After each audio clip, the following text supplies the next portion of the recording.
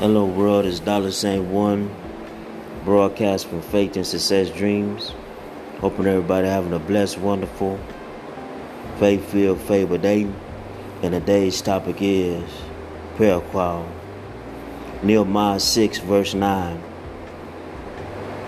They were all trying to frighten us, thinking that our hands would get too weak for the work and it would not be completed. But I prayed, strengthen my hands. When you look at Nehemiah 6, you see a lot of life distractions. But also when you look at Nehemiah 6, he wasn't frightened by the enemy because he knew the enemy was trying to get them off track to stop building for the kingdom of God. But Nehemiah read the play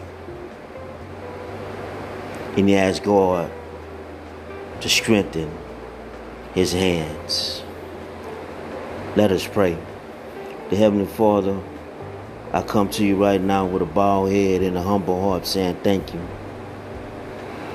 Thank you, the Heavenly Father, for your grace, mercy, and favor to continue to build for your kingdom. Thank you, God, for blessing us with another day, for showing us another way, for guiding us through the day, and for helping us to make a way for other people, because we need your guidance and we need your strength and we need your healing today. So I'm praying that you nurse our mind, our body, our soul, our spirit, and strengthen our hands. Because you said where two or three are gathered to Heavenly Father, you'll be in the mix. So we thank you for being in the mix today. Thank you for Nehemiah 6, the Heavenly Father, that we'll keep building because we're kingdom builders. Praying for the lame, the blind, the sick, those in prison, those are trapped in the dungeons, they'll be released. Those who are trapped in darkness will be released, the Heavenly Father. Thank you for your grace again. Thank you for your mercy again. Thank you for your favor again. Thank you for strengthening our hands to keep building, because we know that the enemy is trying to frighten us.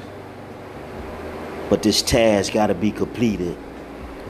These visions got to be completed. These dreams got to be completed. And we thank you for strengthening our hands to continue to build today, because we know that you are nursing our spirit.